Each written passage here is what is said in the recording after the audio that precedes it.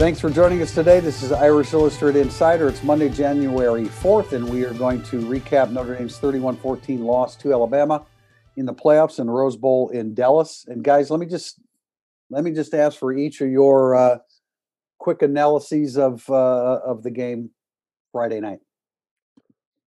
I mean, it was disappointing in a handful of ways. I thought that the ones that jumped out to me were, I didn't feel like Notre Dame ever really went for it offensively. And this was a game that they were going to have to get creative on fourth down.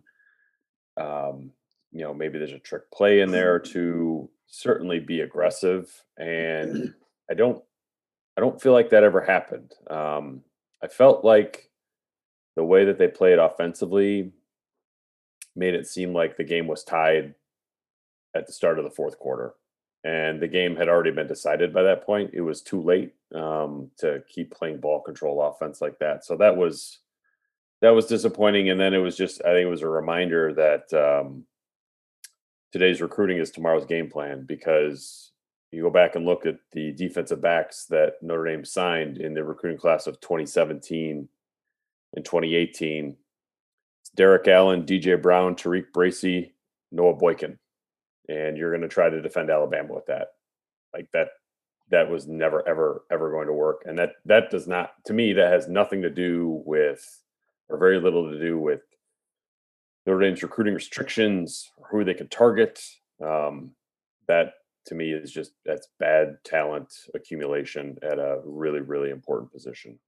Yeah, I agree with Pete. I thought two things let them down. One was clearly going to let them down. We started talking about it in November, harped on it in December, and hammered it home for 2 weeks, was that the back line was gonna eventually collapse. And by eventually, this time it was the first two series rather than the third and fourth quarter is what I thought it was going to be. I had no hope, no faith whatsoever in the secondary to hold up against Alabama. I did hold out hope that the offense would find that balance of, look, we are a running team that's physical, but we got to take shots because we can't beat Alabama if we don't. And I don't think Kelly and Reese got enough credit for going 10-0 when they realized, you know what, these guys can't beat us if we run on 2nd and 25 and punt.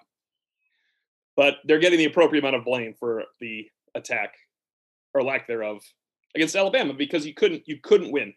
Tim, you asked a good question. He respectfully answered it. He took 3 shots. We talked all week. You know what your book stat line was when it was 31-7? 2 yards off what I said is an unacceptable stat line. When I said if he has 189 yards passing, 20 for 26 with a touchdown interception, he was 2 yards away from that. It was just like, that is the one thing you can't do.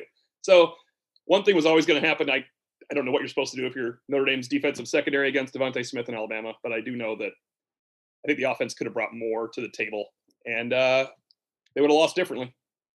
I would love to know just how many times a deep shot was called over the course of the season, and how many times Ian Book chose not to throw it. But I don't think that there were too many. If there were any called in this situation, I don't think it was a matter of that. Just reviewing the game, I thought the game really ended. I guess it probably ended when they quick strike Notre Dame to death. No, you're making a good point in that. When it really ended was when it was 21-7, and Michael Mayer had 1 to 2 yards on a linebacker, Christian Harris, and it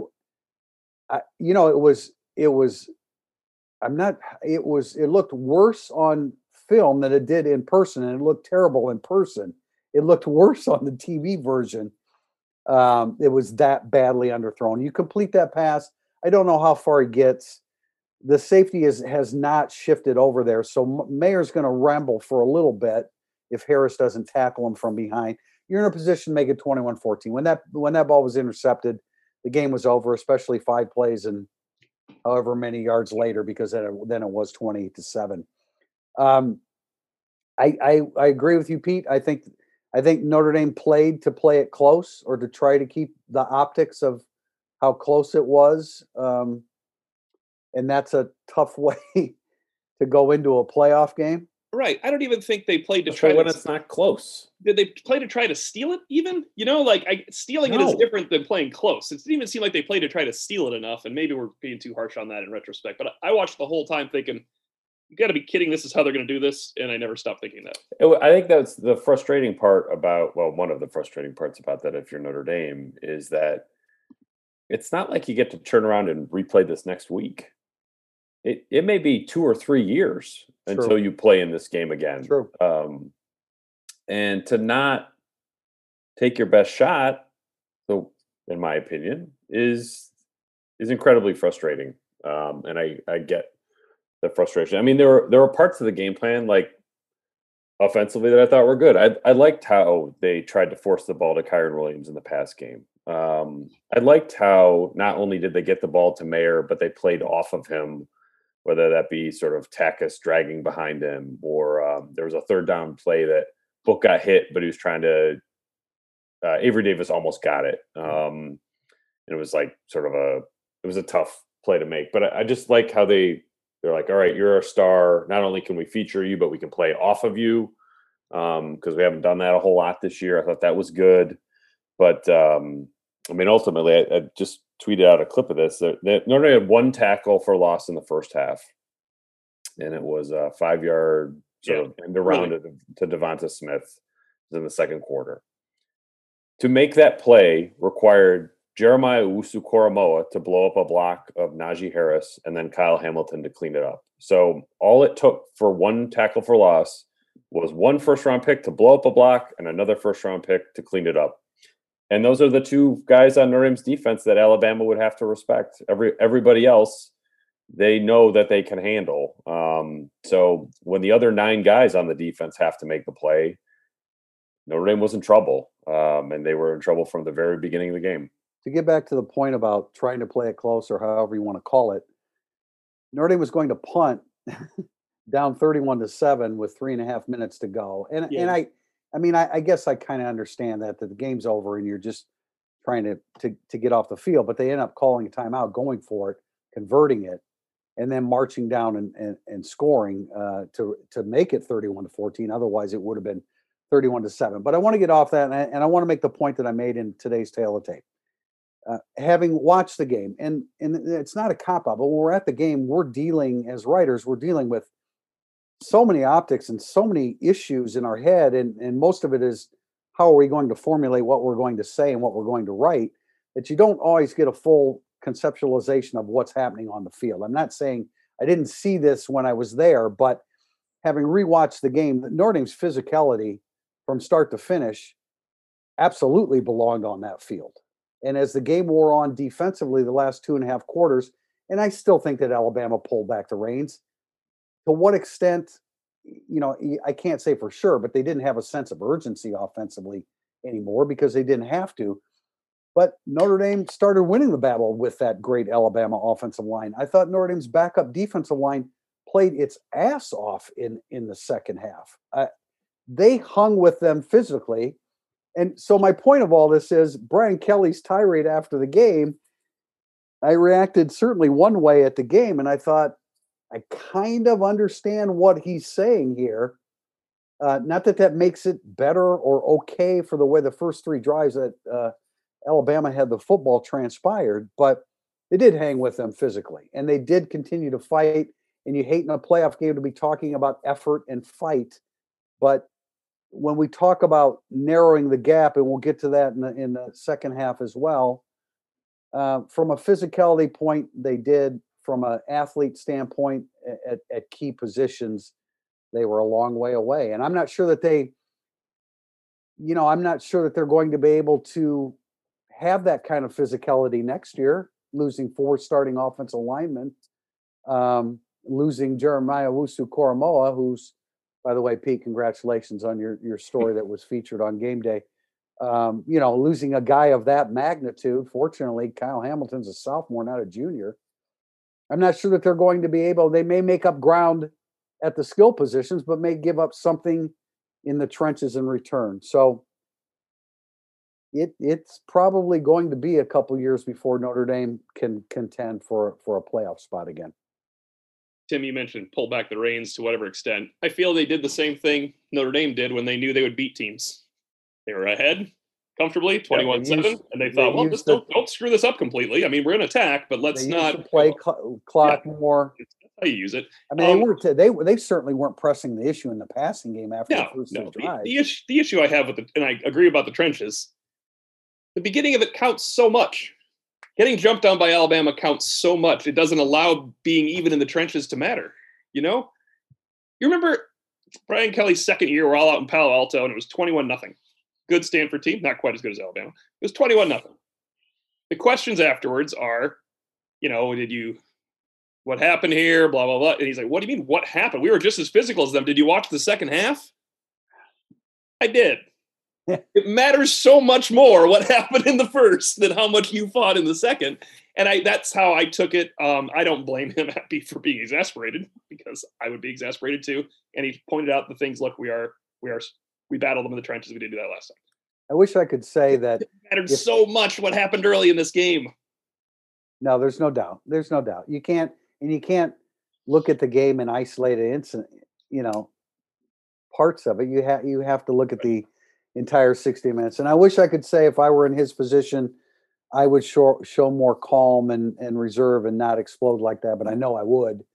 But I don't think it plays very well. Well, again, we'll talk about that in the second segment. But let's move on quickly. I'm not sure we're going to have enough time to fit everything we want in segment one. So some of this is going to spill into segment two before we get into questions. I want to talk about, we'll start segment two talking about the coming and going, or the staying and going of personnel. But let's address the defensive coordinator situation. Tom Loy from 24/7 Sports / Irish Illustrated reported last night, I think it was as early as last night, that Brian Kelly would be having a conversation with Marcus Freeman, the defensive coordinator at Cincinnati. Now, mind you, that's not an interview, right? That's a conversation to lead to an interview.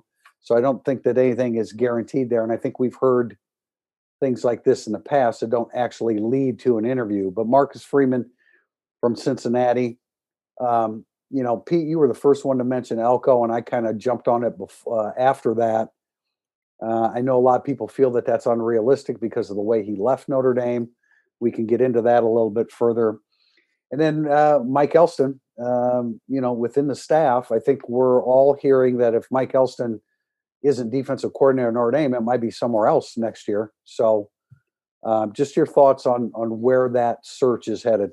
From what I can gather on the Marcus Freeman front, yes, Zoom call today, and then it sounds likely, if that goes well, that he'll get to campus either tomorrow or Thursday. So that could be coming up quickly. Also, worth noting there is that he's supposed to go to LSU on Wednesday, may also stop at Auburn. Texas and Michigan have also reached out. So a little bit of competition there. This is what Brian Kelly sort of said on Thursday, the day before the game. It's like, we got to move fast on DC if you're going to get, one of the higher end sort of free agent types. You got to move. And on top of all this, there's no guarantee that Freeman will leave Cincinnati, even if he has multiple offers to do so. He's not looking to leave. He needs to be convinced that leaving makes sense for his own coaching career to be a head coach. So that's sort of the state of play on that. I mean, Elston, look, I've heard the same things. He's got, the potential to go to a place like Purdue, kind of a mid-level Power 5 DC job, I think is kind of going to be in the offing for him somewhere if he wants it. And then also it's kind of like maybe a throw-in bit, but I was told late last night that Nick Lazinski does not have an offer to go with Clark Lee to Vanderbilt. And so, that's not that would factor into your DC decision, but at some point you're going to have a new linebackers coach if your DC isn't your linebackers coach, and Nick Lazinski probably will be still on staff at that point. And further thoughts on Elko since we first discussed this a little while back? For me, unchanged. Like, ego is not going to get in the way. Fan message board reaction is not going to get in the way of any decision Brian Kelly really? makes there. I thought for sure it would. I mean, I'm sure we talked about this on our previous podcast, and I've written about it. Like, for how bad of terms Elko left with fans, that bridge was quickly mended with Brian Kelly. I wouldn't say that they're close necessarily, but they're cordial. I think there are coaches who have left Brian Kelly who there is no relationship at all after that happens.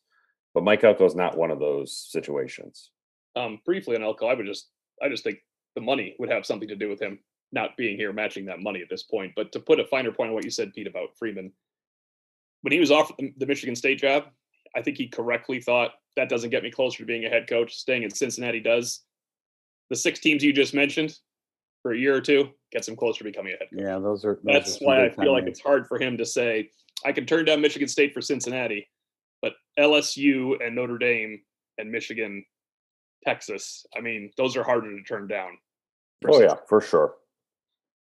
He is a 1 or 2 year rental, but you know what? All good Who ones. isn't? Oh, I was about to say, if you're great, you're a 2-year at most. Yeah. Clark Lee, the only reason Clark Lee was a 3 years because he totally had to prove himself the first year. Right. He was as new as you could be. It was And Boston College decided they wanted Jeff Halfley more than him. yeah. Like if Boston College is the reason Clark Lee was DC for 3 years, not Clark Lee. So I mean, that's if you get 2 really great years out of Marcus Freeman, you're rebuilding in year 1. Maybe you push the envelope in year 2, right? And God knows the roster he would leave behind is going to be really talented based on his recruiting ability. Well, in 2023 is the target. I mean, we keep saying 1, 2, 3. 2023's roster plus schedule looks way better than the next 2. Yeah. Yes, 100%. All right, let's come back. Segment 2, we'll start by talking about personnel coming and going or staying and going right after this. Thank you for listening to the Irish Illustrated Insider Podcast. If you enjoy our coverage of Notre Dame football, please consider supporting the podcast with a small donation. Go to irishillustrated.com/support. Your support will help Irish Illustrated continue to be the leader in coverage of Notre Dame athletics.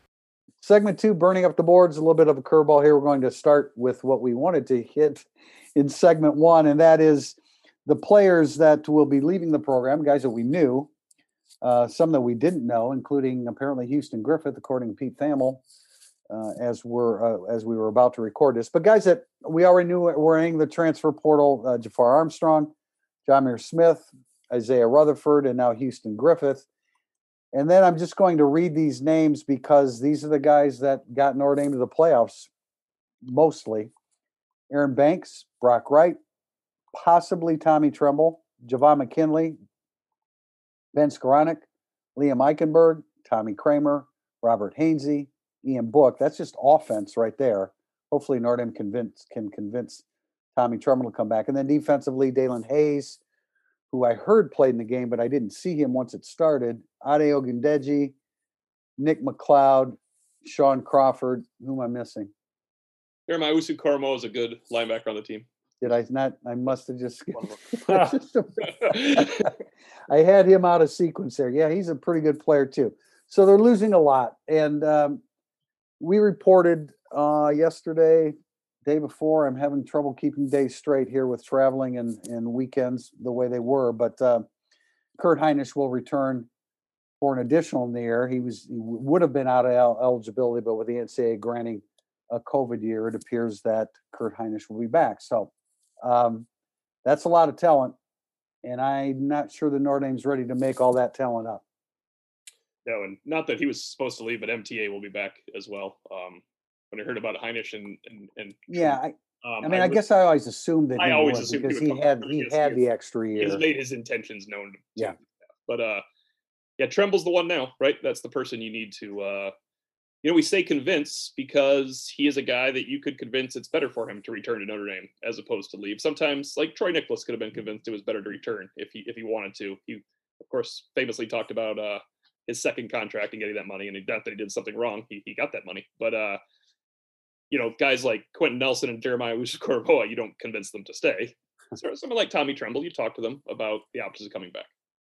Yeah, I think that Tremble, I am very reluctant to be like, it would be a mistake or you should leave because it's not my decision. It's not your career, is it? Right. But I think in terms of like where Tommy Tremble is in his career, I don't think it makes really any sense for him to leave.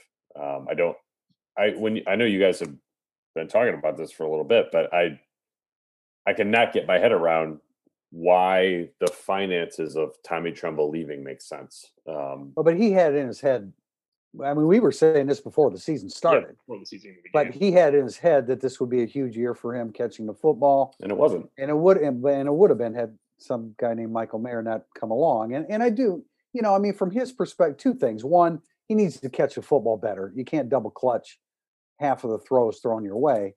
But I can understand, I mean, considering how much 12 personnel they use and how much he was on the field, I could understand where he would think, you can at least target me a little bit more. And I would imagine that Tommy Rees is known for his great communication with his players. It's a great opportunity for him to convince Tommy Tremble, look, stick around. I've got some stuff here for you. We're gonna showcase both you and Mayer, and it'll be in your best interest professionally for you to come back for the 2021 season.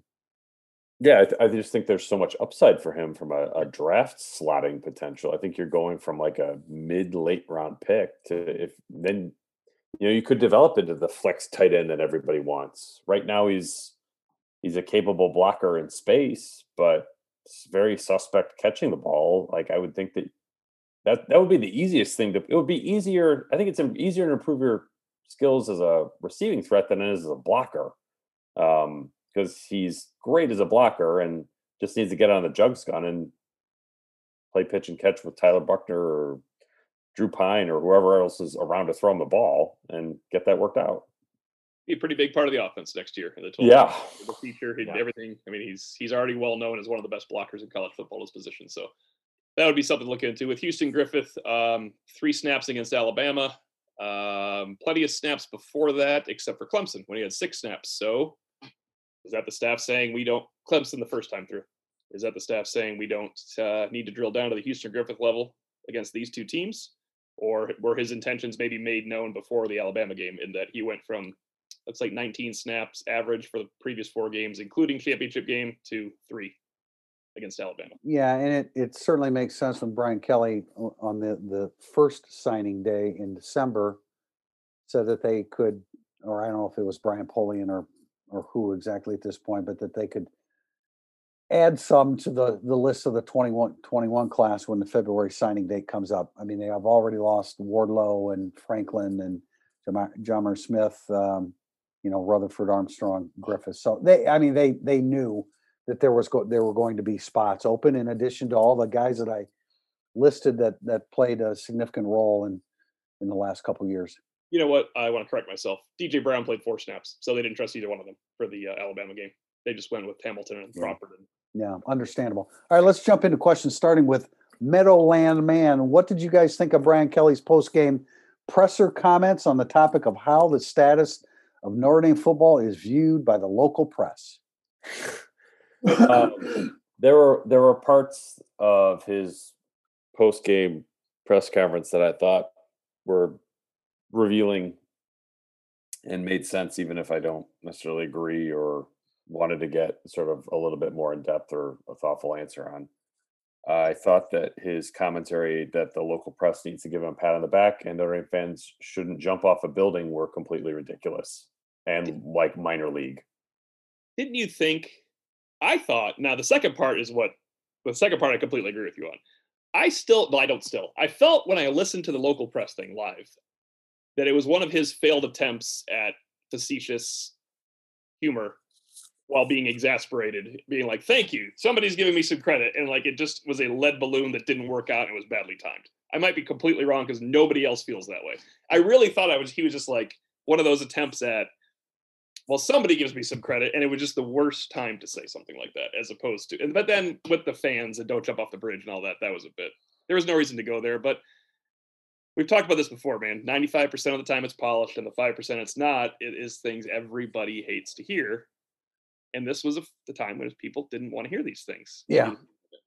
And it's difficult. I mean, under the circumstances, the pressure and the work schedule and all that. But having said that, the flip side, you can say he makes the money that he makes. He's got to be able to keep cool. There's nothing that's productive out of choosing the approach that he did after the game. I want to I thought that blowing his lid and getting aggravated and saying like, I'm going to be terrible when we get back here and win it, just terrible. Like, and like, you might not like it, but like, this is what, like, all that was great. Well, like, may have been directed at me or you, like, but that was good. But like great in what way? What is the just like benefit that was of doing authentic of like I'm sort of standing up for myself, I'm standing up for my program, I'm standing up for our team, my players, all like he could have done a better job of it. But I was like that in that instance, I'm like, all right, we're getting an authentic Brian Kelly here, and I'm not going to complain about that because that's what I want. I want to hear how he actually feels. Like I might not understand why he feels that way, but at least we're not getting this like overly polished mess. But saying like the local media is like basically out to get me, I'm like that is just a losing. So you think the players said, "Wow"? After this, they said, "Coach has our back." You think they would react that way to it? I don't know. I think that was the attempt. I don't think that it worked. I just it's like I get it. Like I'm trying to see it from his point of view, and I'm like, okay, I can sort of see where he's like, all right, I give him the benefit of the doubt on that, but the jump off a building, jump off a bridge. Yeah, that was cool. I'm just like, what are you doing? That's when he can't stop talking. That's why I really think the local press thing was. I mean, who knows? I really think the local press thing was half tongue in cheek, and it's an exasperated, angry coach trying to make a bad joke at the worst possible time. Like could be. You know what I mean? When someone says like, "Congratulations, coach," well, thank you. I wish somebody would have told me that before. Like it's the delivery wasn't there. If I'm right, it was just missed. You got to leave the fans out of it forever. You have to realize that when you're talking about your fan base after you just got lit up by Alabama. Now, the real part I have with it, because this is preposterous, is that they were close other than a few plays. And some players from a few plays. They were close if they had Devontae Smith, Patrick Surtain, and Justin Fields to play against what Alabama had out there. Then they were close. That's the only way that was close. They weren't close on a few plays. It was 31-7. And Notre Dame mounted their second best drive of the game. They were in the red zone at the end of the game, not at the beginning of the game, other than the touchdown drive. Right. I think the red zone commentary made no sense. Yeah, I think he's adding things up. It was 31-14, and we had two other failed red zone attempts, so that's 31-28. But that's not how the game transpired. Like we missed a field goal. Like, what was it, like a 51-yard field goal at the end of the half? And it wasn't like against Clemson, you'd be like, yeah, and we missed that field goal. Like, yep. Right. Yes. That hurt. This one didn't count as like a quote unquote missed field goal. Yeah. I hope I'm right about the local media, because that's the only thing I thought was like he just had a joke that didn't go over well. And then how he always snowballs for him when he starts losing that. But what I don't get is how he didn't know yours was after Dennis Dodd's. How those two questions weren't coming. Yeah, I think that, I mean, you listen to it, right? Like that. All due respect to Dennis Dodd, who's way more successful than us, but that question was garbage. It was like it's coming though. It felt, the subject of the question was coming. The delivery was like up there with the Louis Nix chicken soup from a few years ago, or Lake and Littman's question after the Georgia game about not winning close games. The delivery was really bad. And that'll set you off after Alabama. And he was immediately on tilt at that point. And I knew, because I was going to ask what I was going to ask, but I knew as soon as Dennis's questions came out the way that I did, I was going to get an answer exactly like I got. And I did. Like when I followed Tim in Arizona? That was not the insight I was going for. Yeah. See, now, Pete, you are local media and you're national media at one and the same. I was pretty sure he was referring to me about the local. No, I know he was, because you asked the question.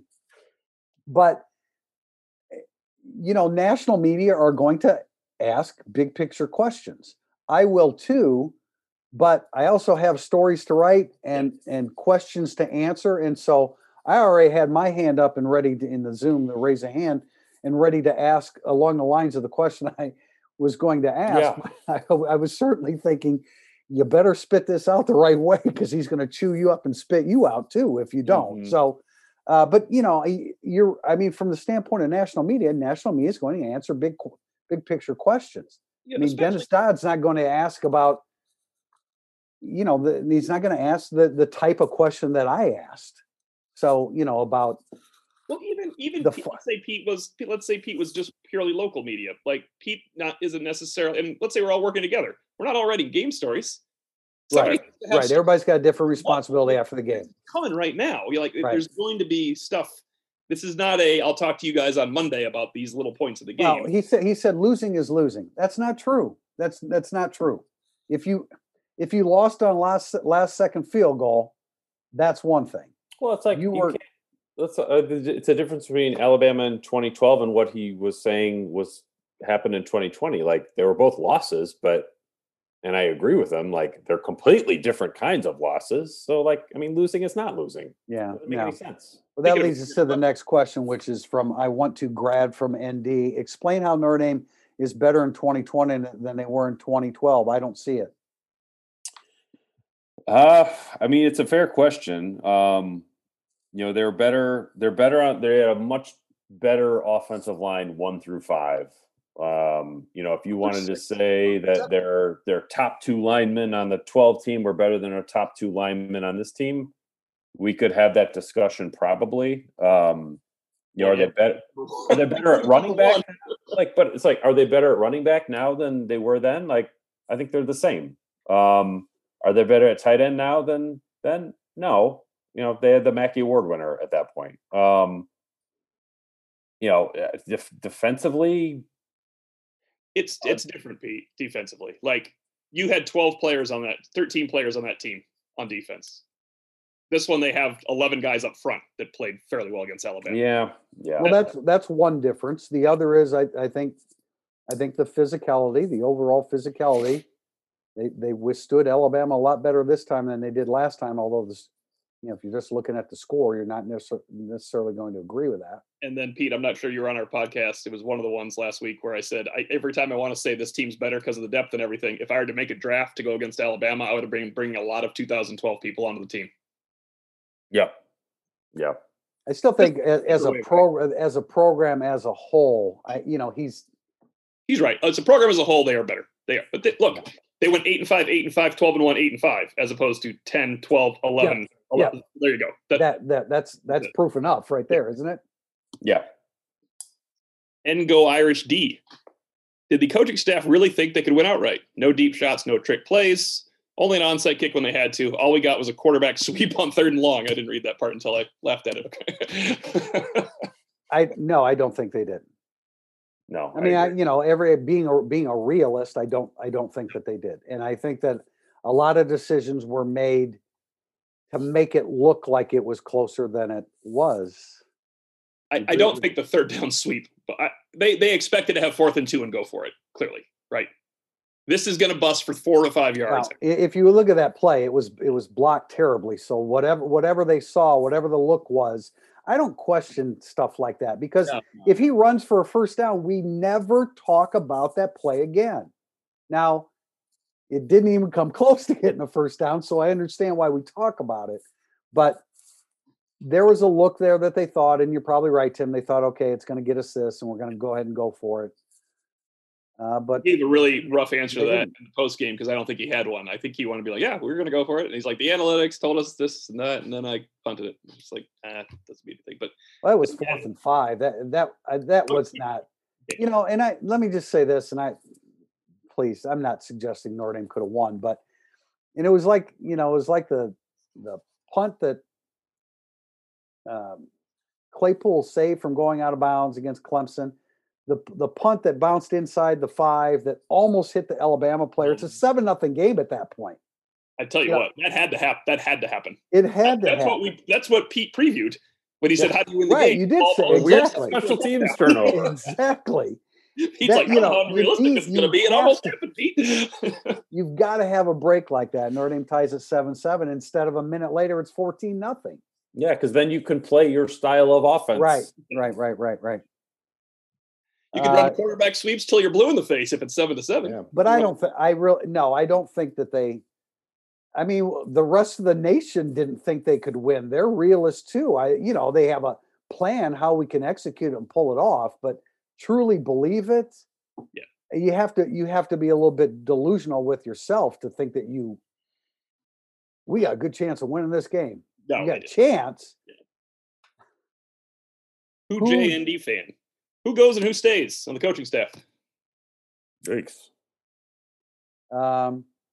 I think Terry Joseph could leave, maybe to LSU.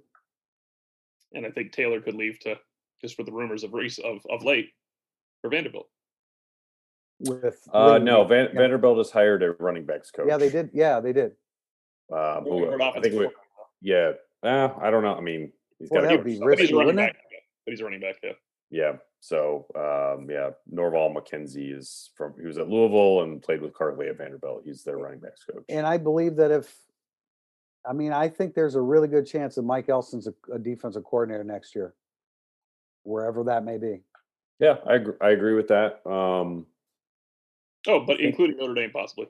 Yeah, Notre Dame or Purdue is a definite possibility. Yeah, I don't know how Dell Alexander is perceived by Brian Kelly. Like, we don't really know much about that. But the receiver position is kind of spotty right now, and that got a pretty big spotlight the last 2 games. So I don't know where that goes. But yeah, I'm not sure how much of that blame I'd put on Dell Alexander, but I agree with you that Dell Alexander could be coaching somewhere else next year. It's been recruited fairly well the last couple of years, but we haven't seen those young guys be ready to go. I don't know. I'm not really sure what. They got to play young next year at receiver. Don't have a choice. GMJ_23. What's the makeup of the offensive line next year with Banks also leaving? There's a second part to the question. I'll get to that after we answer that. I mean, we think it's going to be Patterson left tackle, Lugg right tackle, and Corral at center, right? I think that makes the most sense. I mean, Lugg's best position's right tackle. They don't love him at guard. Tim talked about that last year. His best chance to rotate in this year was guard for Kramer, not for Hainsey or Eichenberg. Right. And then you have, then you got to figure out who your guards are. You have really impressed with Zeke Corral. Really impressed with Zeke Corral. He handled DJ Dale and Tim Smith. He rarely gave an inch, usually got a push, aggressive, proactive. The kid's made 2 starts, the second one against Alabama, and he is absolutely one of your best offensive linemen right now. So just from talking to offensive coordinators past, present, and others, don't you think Quinn Carroll gets a shot at guard now? I would imagine. I mean, look, if mass is a significant trait that you want in a guard next year, then Quinn Carroll would get a look over pretty much every other guard on the team, I think. Well, there's Dylan Gibbons too. I think Banks leaving just about assures that Dylan Gibbons comes back for a 5th. We know he wants it. We know. Yeah, I'm just saying, like, if Quinn Carroll can move after the ACL, he's got a lot more mass to him in size than Dylan Gibbons does. But still need another guard, though. Well, yeah, they still need another guard. Now, sure. I mean, I love Rocco Spindler enough to think that he's in competition for it when he gets here. True freshman starting, not ideal on the offensive line, but I think Rocco Spindler has the makeup to compete for that. He'll be competing with a 5th-year senior. That'll be John Dirkson's a guy that that I liked. I've said it many, many times, but I'm thinking that I'm not sure that the Notre Dame coaching staff looks at it the same way. It wouldn't. I'm pretty sure of it. Yeah, you're pretty sure about that. I'm pretty sure about that. And then I would say Tom Baker probably goes to right tackle behind Lugg to work a year as a redshirt freshman behind Lugg at right tackle. Probably a good idea. Yeah. I know people talk about Blake Fisher. I think Blake Fisher has a long way to go. He's got the mass, but he's got a long way to go in terms of physically and emotionally being prepared to play offensive line at Notre Dame. I think he's going to be good, but I think he still has a ways to go. Second part of that question was out of Pine, Clark, and Buckner, who has the most talented arm? Buckner. Yeah, I don't think there's much doubt there. I mean, it's definitely not Pine. It better not be doubt. Yeah, and we're not sure about Clark's health. So they need to bring in, well, we'll get to that. G-Weave 5, do you think with Austin, Jordan Johnson, Styles, and Colsey, Notre Dame may be on the verge of accumulating enough skill position talent? I mean, if we're going to put in all unknowns, we should add Lindsey because he scored touchdowns in college football. So we should add him to that list, right? Those are all unknowns. Yes. We might as well add Lindsey to that list. That's Avery Davis. Avery I would Davis. anticipates coming back. Yeah. He mentioned once, he said, like, yeah, about coming back. I don't think it was anything official. It was not an illuminating interview. But I think that it's going to be an interesting year next year because development of young receivers, and Kevin Austin is still young. He's the first young senior, Pete. Every time Brian Kelly said young senior, he's an actual young senior. The development of young receivers is crucial to next year's offense because they're not going to bully everybody up front. Pete, it was my understanding that Kevin Austin had surgery yesterday. I don't know the date of the surgery, Okay. but I think like the last time Brian Kelly referenced it, it seemed like it was a future tense surgery. Right. It had not happened. And it's also my understanding that it was Austin's decision to wait to see if they could rehab it. I've never known. Not that Brian Kelly hinted at that. Not that I'm well versed on Liz Frank surgeries, but I've never known. He's fifth metatarsal, isn't he? Yeah, he's fifth metatarsal. Fifth metatarsal. Oh, I'm sorry. I'm confusing him. I'm sorry. I'm confusing with Patterson. Brian Kelly said at some point, and we all glossed over it, whenever Austin was out officially for the year, so it was mid-October, right? He said, we'll have to discuss with the family further when surgery will occur. Right. Well, there you go. And he didn't say that because it was going to work out perfectly for him. Right. You know, but there's an aspect to this too that is unfortunate, and this doesn't mean to sound accusatory, but it's also probably part of it. He also might want to play to get a little bit more tape on himself, Kevin Austin, to come back at the end of this year. Yeah, I mean, I guess it's still not a good career move. No. Either way, it's a bad career move. But I mean, if you're looking at somebody's intentions, I mean, Bonzie Colson, right. That's the only one that I'm really, really familiar with, and they had to put a screw in there. Well, how's that going to heal? I don't know. I don't know enough about it, but I don't. On the surface, I don't think that was a great decision, and so now the rehab really starts. I'll underscore never tweet any word on potential QB targets from the transfer portal. Well, Jack Cohn. I mean, I think Tom Loy has said that that's a possibility. He's prepared for that possibility to happen. Does that move the needle for a lot of people? Probably not. But you need another quarterback. So it's going to have to be somebody. Pete and I discussed in the airport the other day. Ritter, the quarterback from Cincinnati, would be a really nice upgrade. Yeah, I mean, Ritter would probably fall more in line in like the Jamie Newman type, where it's like you're trying to find a guy who wants to take it up a level, opposed to a guy that got beat out by somebody better. Jack Cohn got beat out by Graham Mertz at Wisconsin. I think Philman Jack Cohn was on the roster tomorrow. I would pencil him in to start against Florida State. I think that he would be the most likely guy to start, probably by a long shot, in what is going to be, I think, a really weird and funky year where you might see 2 quarterbacks start or 3 quarterbacks start, but you got to have somebody in game one that you feel kind of good about. I'm with you, Pete, because that game one's on the road at night in Tallahassee, and it's just a little different situation for Tyler Buckner or Drew Pine to make his first start, right? I mean, yeah. And 2 quarterbacks starting next year is the safest call we have right now. Yeah, Irish Illustrated, no matter who they sign, that is the safest call we have right now. I can't imagine it going the other way. And if you bring in Jack Cohn and Tyler Buckner's better, then fine. Great. That's ideal. Bring in Jack Cohn and Tyler Buckner's better. Yes. That's Judge Arthur Vandelay. If Tyler Buckner is ready, shouldn't Kelly Reese hand him the keys to the offense next season? I'd rather ND lose an extra game or 2 next season if it means Buckner gets invaluable starting experience and can develop into the Heisman caliber QB that is needed to win a national championship. I mean, the most important part of your question is the first 5 words, if Tyler Buckner is ready. And then the answer is yes. I'm not all for putting him out there if he's not ready, just to give him experience, especially if you're losing games, because people lose jobs when you lose games. But if you think that he's ready, you got to get that cycle going. Public opinion will determine whether he's ready or not. I mean, Yeah, just ask Jordan Johnson how that went. Exactly. I don't know what I mean. I could, if you asked me to write a story to argue right now that take Tyler Buckner and put him in the starting lineup next year, I think I could be fairly persuasive at doing that. But I think that he should have some competition for the job. I don't think Drew Pine is.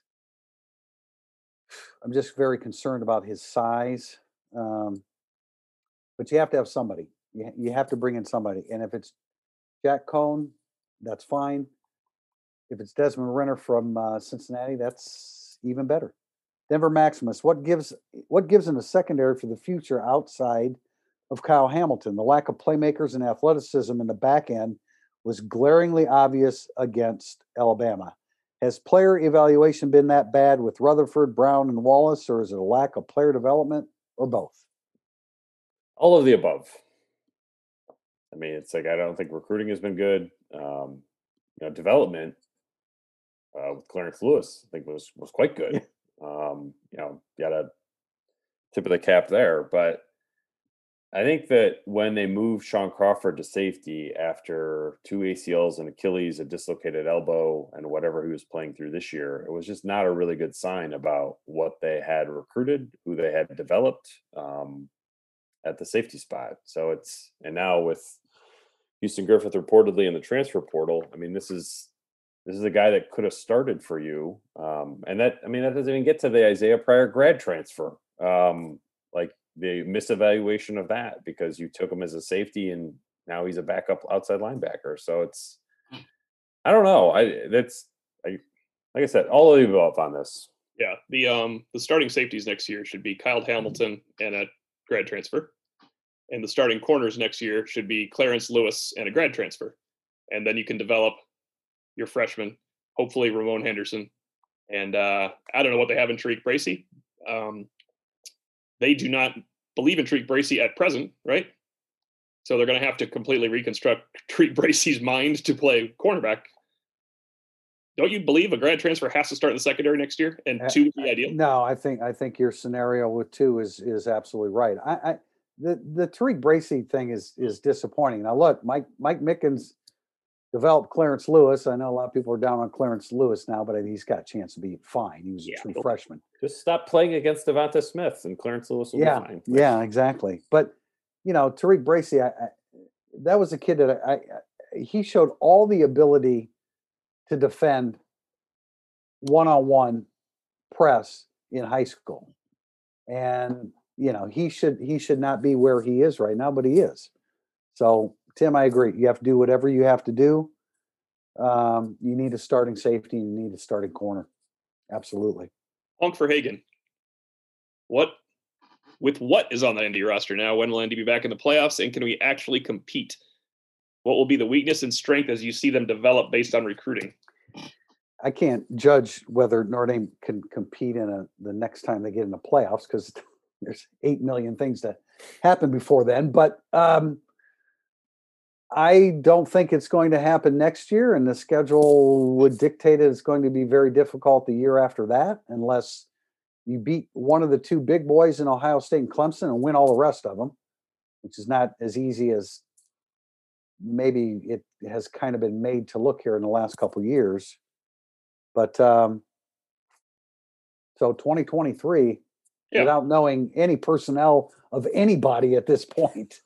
2022, I think, is reasonable.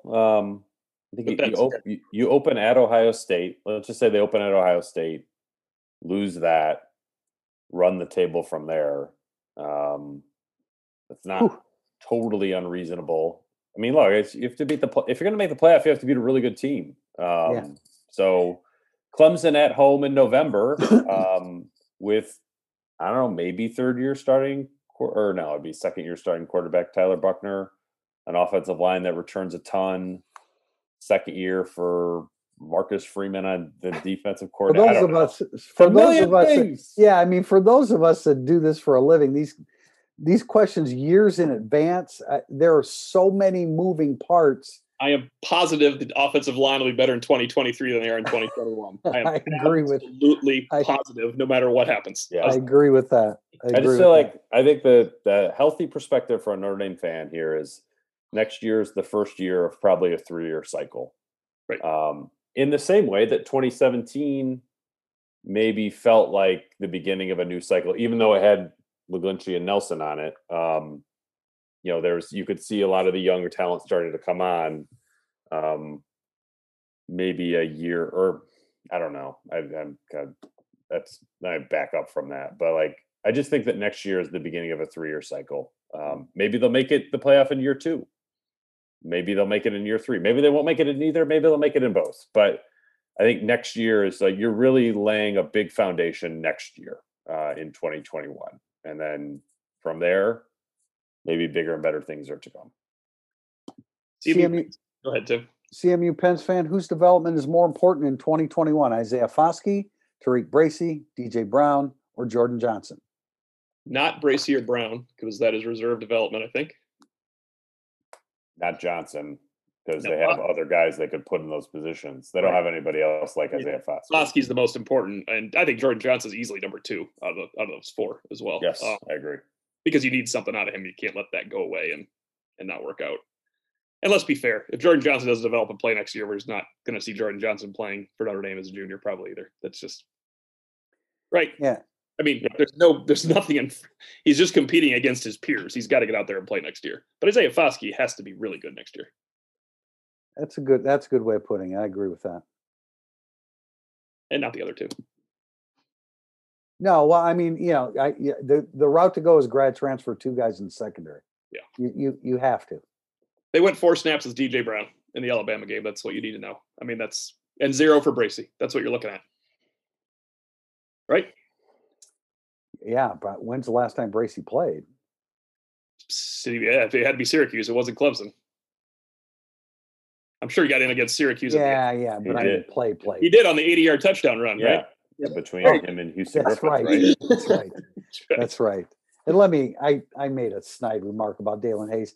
His matchup on Friday was a no-win situation for him. He's been a great captain, a leader, and a great soldier for Notre Dame football, and that was too snarky on my part. Dashing Domer, is there any danger in overcompensating based on what we saw in Dallas? Clearly the game was lost by the disparity on the perimeter, but ND held their own in the trenches. Can frustration about how far there is still to go persuade BK and company to abandon what got them here? It seemed like we were setting into a style that fit the program. I don't think anything changes. You just got to be better at your skill positions. And are you going to use as much 12 and 13 personnel as you did this year? Maybe not as much, depending upon how your roster shakes out moving forward. But I think it's a good system and a good philosophy. Just get better skill position athletes at wide receiver. Look back at Alabama in 2012. They had freshman Amari Cooper when they were just bludgeoning people over the head with their running game. Then just chuck the ball deep to them. Like, you guys were around. You covered the Holtz era. Like, they didn't throw the ball to Rocket Ishmael very much, but it was nice to have out there when you did. That would just change the entire dynamic of Notre Dame's offense if they had receivers that another defensive coordinator had to respect getting behind them. And quarterback, to be fair. I mean, Ian Book was very good, but let's look at the 4 quarterbacks in the playoffs. Yeah. It's a different. The 3 are playing. Fields and Lawrence are playing a different sport with arm talent than Ian Book. And Mac Jones made the most out of everything he possibly had at the end of his career. And Ian Book does not throw with the accuracy and confidence of Mac Jones. Well, look at the quarter. Go add 2018 with Tua and Kyler Murray. Yeah. I mean, no, that's right. It's not a shot against Ian Book. It's a different level of. No, Ian Book maximized. Oh yeah. We always say this. Don't be mad at Ian Book. Be mad at Brian Kelly and the coaching staff. Ian Book maximized everything that he had. I don't know why he couldn't pull the trigger on a few more deep balls. I don't understand. But when you add everything up, Ian Book gave you more than you ever could have imagined from a 3-star, undersized, smaller, 3-star quarterback. All right, last question, and it's a combination. One from Irish B. Early predictions for next year seems like 9-3, but their schedule is pretty weak. And then Brian Milam, 1973. It's obvious that 2021 is going to be a rebuilding year for Brian Kelly, but does the rebuild look like 8-4? or 10-2. And we have the schedule here right in front of us. And let me read it out real quickly. At Florida State, Toledo, Purdue, then Wisconsin and Chicago, Cincinnati, at Virginia Tech. There's a bye followed by USC, North Carolina, Navy, and then they close at Virginia, Georgia Tech, at Stanford. I think a lot of it depends on how they start that first game. You're going to come out of Cincinnati 4-1. Who are they losing to? I'm just giving you a loss. Wisconsin? Yeah, okay. Cincinnati 4-1. Wisconsin, Cincinnati at Florida State. Do you come out 4-1? I mean, you could be 5-0. Right. Yeah, I could. I'm saying do you find your way out of that? Like, that means a lot going in. If you're 5-0, you're a 10-2 team for sure, right? All right. As I'm looking through the schedule, I'm going to contradict something that I said I would never contradict. It is the kind of schedule and the kind of team where Notre Dame would be better off playing in a New Year's Six game than making the playoff.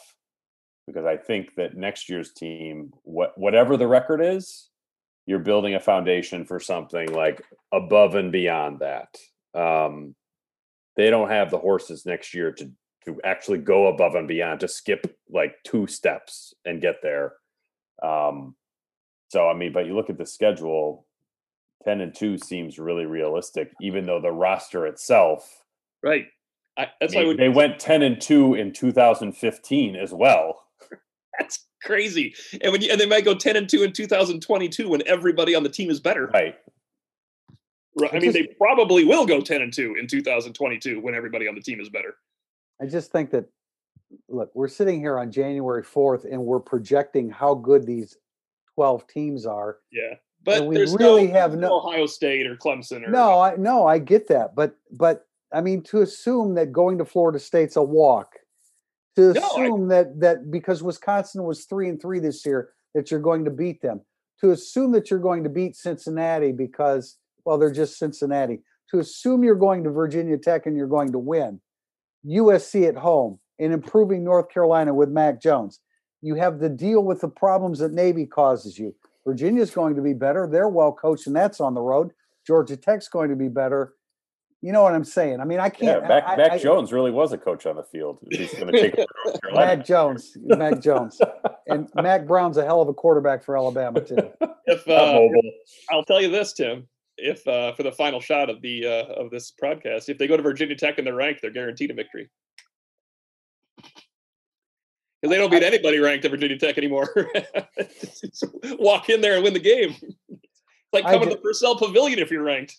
Pete and I were talking about this, and Pete was the first one to say it in the airport the other day, that this, because of the makeup of your team, because of everybody that you lose, that this would be the year where Kelly's streak against unranked teams would fall. Yeah, I can't take for granted wins when you don't know the makeup of these teams and how much they're going to improve. Yeah, I mean, I'm sure as hell not going to predict the team that they're going to lose to that's unranked. Probably the Friday before the game, I wouldn't predict it, let alone on January 4th. But it's I just think that next year and this spring in particular are going to be fascinating and fun to cover. I mean, I'm really looking forward to seeing how it all the pieces come back together next year. Who's putting them together? I feel like this year's team, you sort of knew what it was going to be before it even started, and it was exactly what you thought. I love to sort of be surprised along the way. And I think this year's team is going to have a ton of surprises. I'd just like to point out, because I'll never be able to do this again for the rest of my life, but the final Monday Musing prediction of August was Notre Dame will go 10-0, lose to Clemson, and if they make the playoffs, they'll finish 10-2. If they go to the New Year's Six, they'll finish 11-1.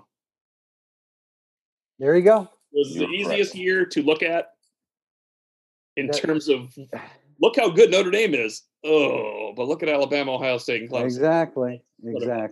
That's why you had to beat Clemson the second time. So yes. Although they would have played Ohio State, and that may not have worked out really well. But the one thing that I can almost promise you that we can't answer is the timetable of hirings of defensive coordinators. We can't answer timetables. I don't know about you guys, but I don't think I've ever been able to answer a timetable about a hiring You're We pretty good don't on know- Kelly, I think. Huh? You're pretty good on Kelly, right? I'm not saying he's doing anything wrong. I just No, you're pretty good on hiring the hiring. pretty Brian good Kelly. on hiring a Kelly. Well, Yeah. we Irish Illustrated did have that 2 weeks in advance. That was only 12 years ago. It's a good streak. Yeah, and I'm sure I'm glad that hit, because boy, that would have been embarrassing. Hey, it's been a great year, and we appreciate everybody joining us. Not exactly sure when we'll get back at this, but there's certainly going to be a lot happening on Irish Illustrated, with players staying, players going, and coaches going, and some coming in. So we will keep you abreast on that situation as we move forward. Thanks for joining us on Irish Illustrated Insider.